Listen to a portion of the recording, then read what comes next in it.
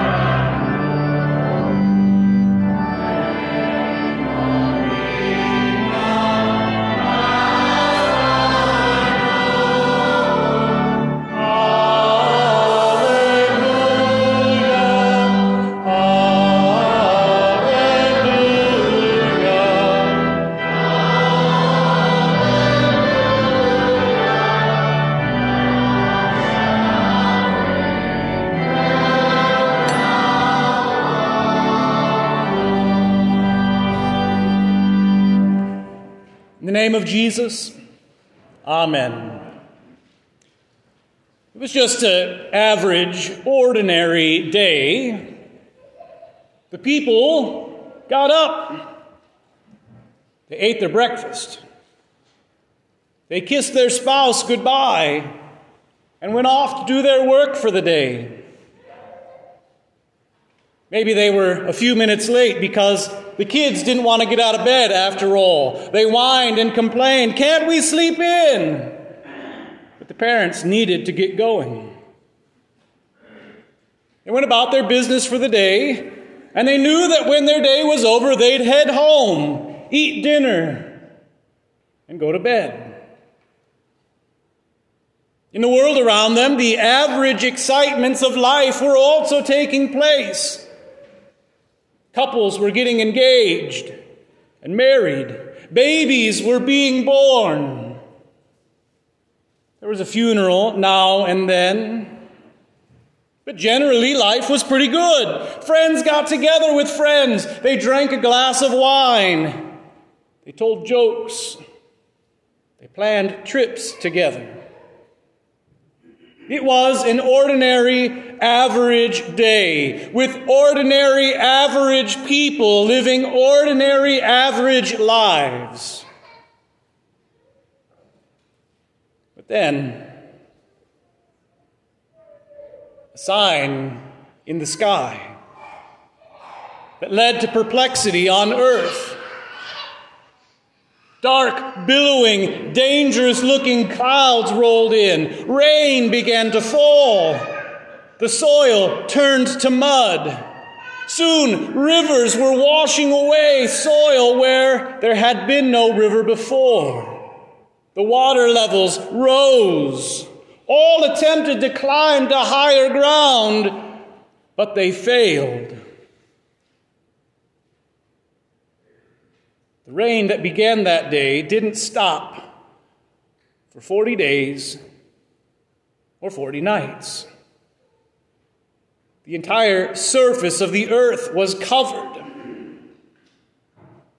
Only 8 people, Noah, Mrs. Noah, and their family were saved from the devastation, destruction, and judgment of God. Yes, in the flood, God's judgment over sin was clearly seen. Fast forward 1,800 years. Another ordinary, average day in the fertile plain just north of the Dead Sea. Breakfast was eaten there also. Jobs were prepared for there also. Life was just its normal, ordinary, average humdrum, just as the same as it had been before. Sure, there had been a commotion the night before outside one of the neighbors' houses, a crowd gathering at Lot's house to see about the 2 visitors that had stopped by to see him. But the people were used to commotion and crime and all those other everyday, ordinary, average things. was just another day. It was just another night. But then, too, a sign from above. Fire and brimstone rained down upon the entire region of Sodom and Gomorrah. Homes were burned, people died, crops were destroyed, all in a one-day event, which archaeologists are still discovering evidence of. Everything changed. Out of that entire region, only Lot and his 2 daughters were saved, even as his wife was turned to a pillar of salt. God's judgment, seen again, swiftly arriving. Dear Christian, take these accounts to heart. Wake up. More judgment is coming. In our gospel lesson for today, Jesus tells us that there will be more judgment, that there will be signs in sun and moon and on the earth, distress and perplexity when the end comes. It will be just like the 2 events that we've already heard of. It will be an ordinary, average, everyday sort of occurrence until it's not. It will be people waking up, people preparing for their jobs, going about their business, and then the sign of the end will be upon them. God's judgment will swiftly arise. The day is surely drawing near. Malachi warned us about it in the Old Testament lesson. He says, "Behold, the day is coming, burning like an oven, when all the arrogant and all evildoers will be stubble." St. Peter also warns us in his 2nd epistle, saying that the coming judgment will be a combination of the 2 we've already heard, but in a much worse way. He says, "The heavenly bodies will burn before our eyes. A flood of fire will destroy the earth. The Son of Man will appear on a cloud, coming back with judgment." This will bring about the end. This will happen soon. The time is coming. Jesus warns us in our gospel lesson. And so, dear Christian, the question is this: do you believe what Jesus says? Do you believe that Christ's coming is ever growing closer? That it may be at any moment or hour or day? Do you believe? Or have you, like so many people in our modern hustle, bustle, have you grown complacent? In the midst of your ordinary, average life, have you grown apathetic to Christ's return? Have you decided that if it's going to happen, it will happen a long time in the future, that you won't have to worry? Or perhaps even worse, have you decided for yourself that Jesus isn't coming back? That it's not worth worrying about? Have you, like so many, decided that science gives a better explanation of the end, and that it's millions, if not billions, of years into the future when the sun runs out of fuel and the earth is consumed? Have you listened even newer science that says the end will come because of you soon, with climate change, the earth changing climates until you can no longer feed yourself? Which of these are you more worried about? Do you believe that Jesus is coming again? Or have you written off Christ's warning? Jesus says, you know that the summer is coming soon when the tree comes into leaf. In other words, if you see the signs, you know what is about to happen. Do you see the signs around you, dear Christian? Is there distress in our world? Is there perplexity in our world? Are there wars and rumors of wars? Are there earthquakes? Are there famines? Is there disease? What do these signs tell you? Christ's return is soon. And so, dear Christian, do not think that you have long years ahead and time to repent later. Repent now. Repent today. Repent this moment and all of the moments that you have left. Trust Christ now and leave your sin behind. The world seeks to lull you to sleep, but Jesus begs you to stay awake and to be ready. The day is surely drawing near. So repent now.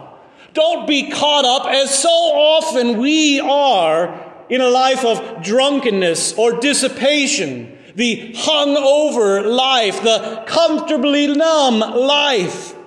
Do not become complacent like we so often do. Think back to the days of Noah. When the storm clouds rolled in, was there any chance for repentance then? No. The rain fell. The people died. The judgment was there. At the time of Sodom and Gomorrah, were people allowed repentance once the fire and brimstone began to fall? No. The judgment was there.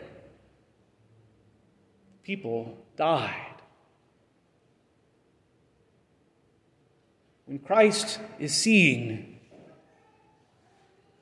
coming on a cloud with glory, will that be the time for you to repent? The hour will have already arrived. The judgment will be present. Repent now. Don't say to yourself, I'll repent tomorrow. Don't say to yourself, I'll repent when I hear a giant trumpet sound. Don't say, I'll repent if the sky sets on fire and the earth begins to melt. It will be too late at that moment. Repent of your sin now. Right now.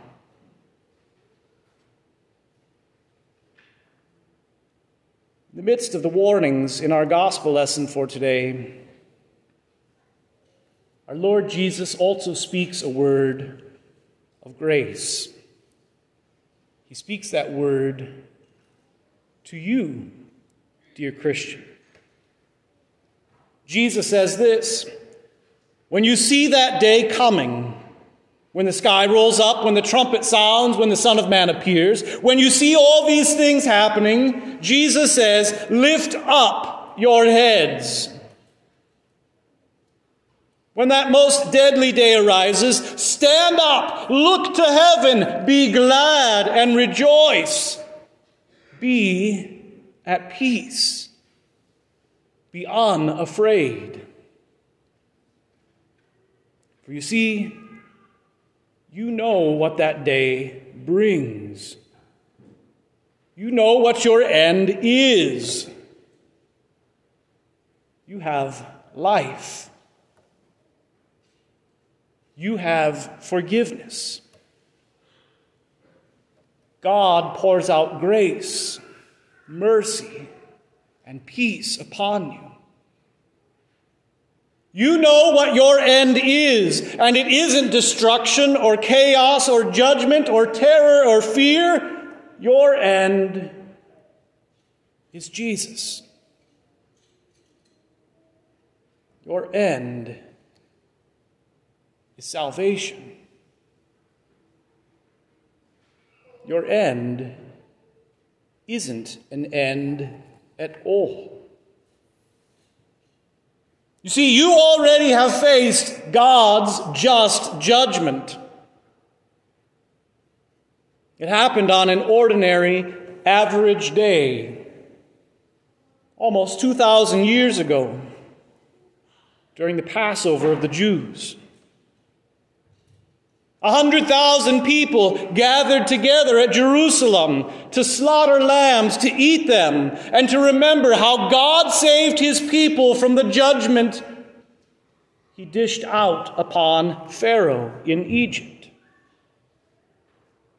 Shortly before the Sabbath began, a sign in the sky, darkness fell over the city, but there was no rain, either a flood or a rain of fire. People didn't die by the thousands and the scores.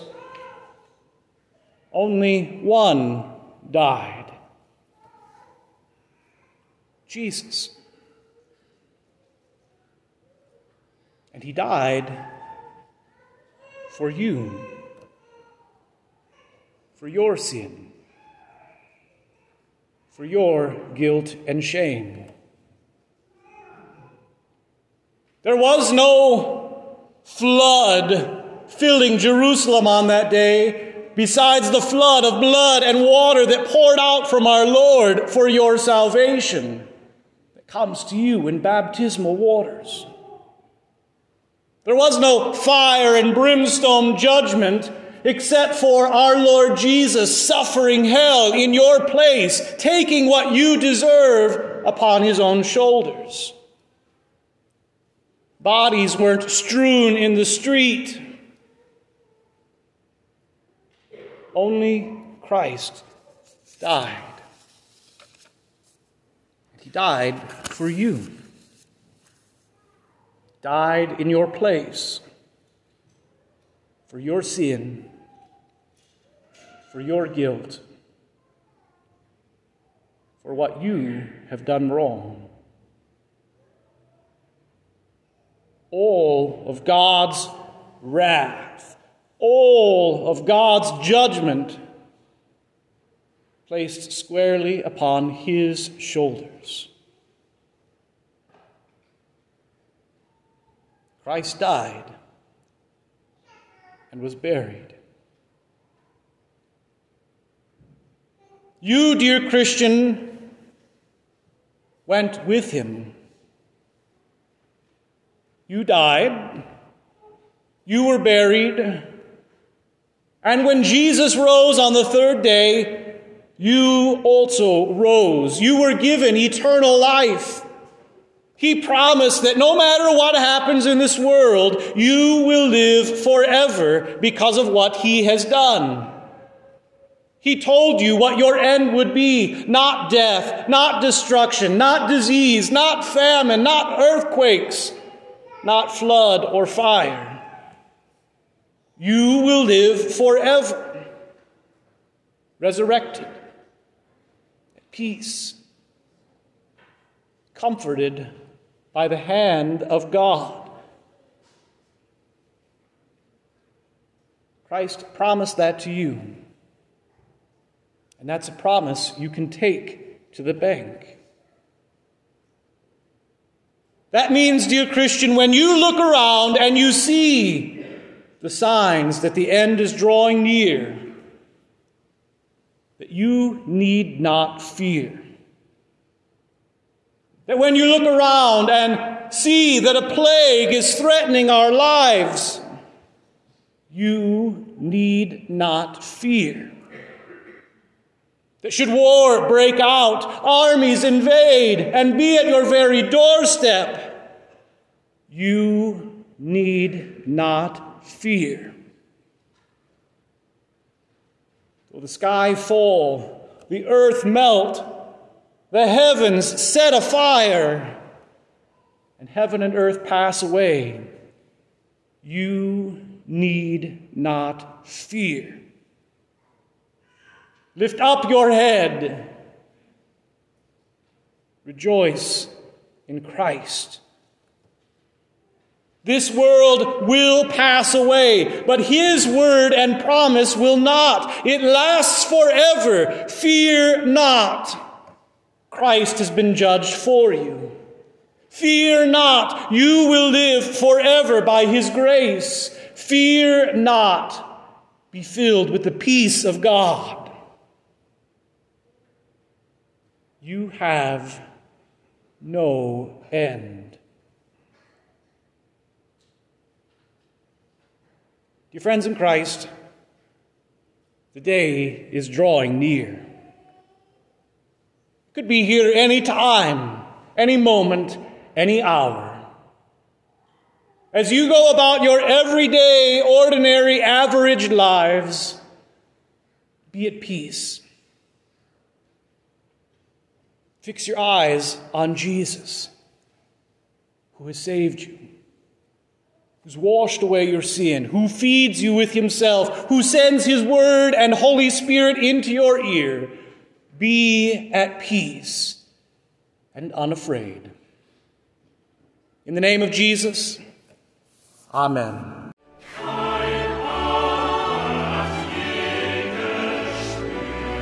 This has been With Intrepid Hearts Sermons by Pastor Adam Moline. The words "with intrepid hearts" come from the conclusion to the Book of Concord, where it is written, "By God's grace, with intrepid hearts, we are willing to appear before the judgment seat of Christ with this confession, and give an account of it. We will not speak or write anything contrary to this confession, either publicly or privately. By the strength of God's grace, we intend to abide by it."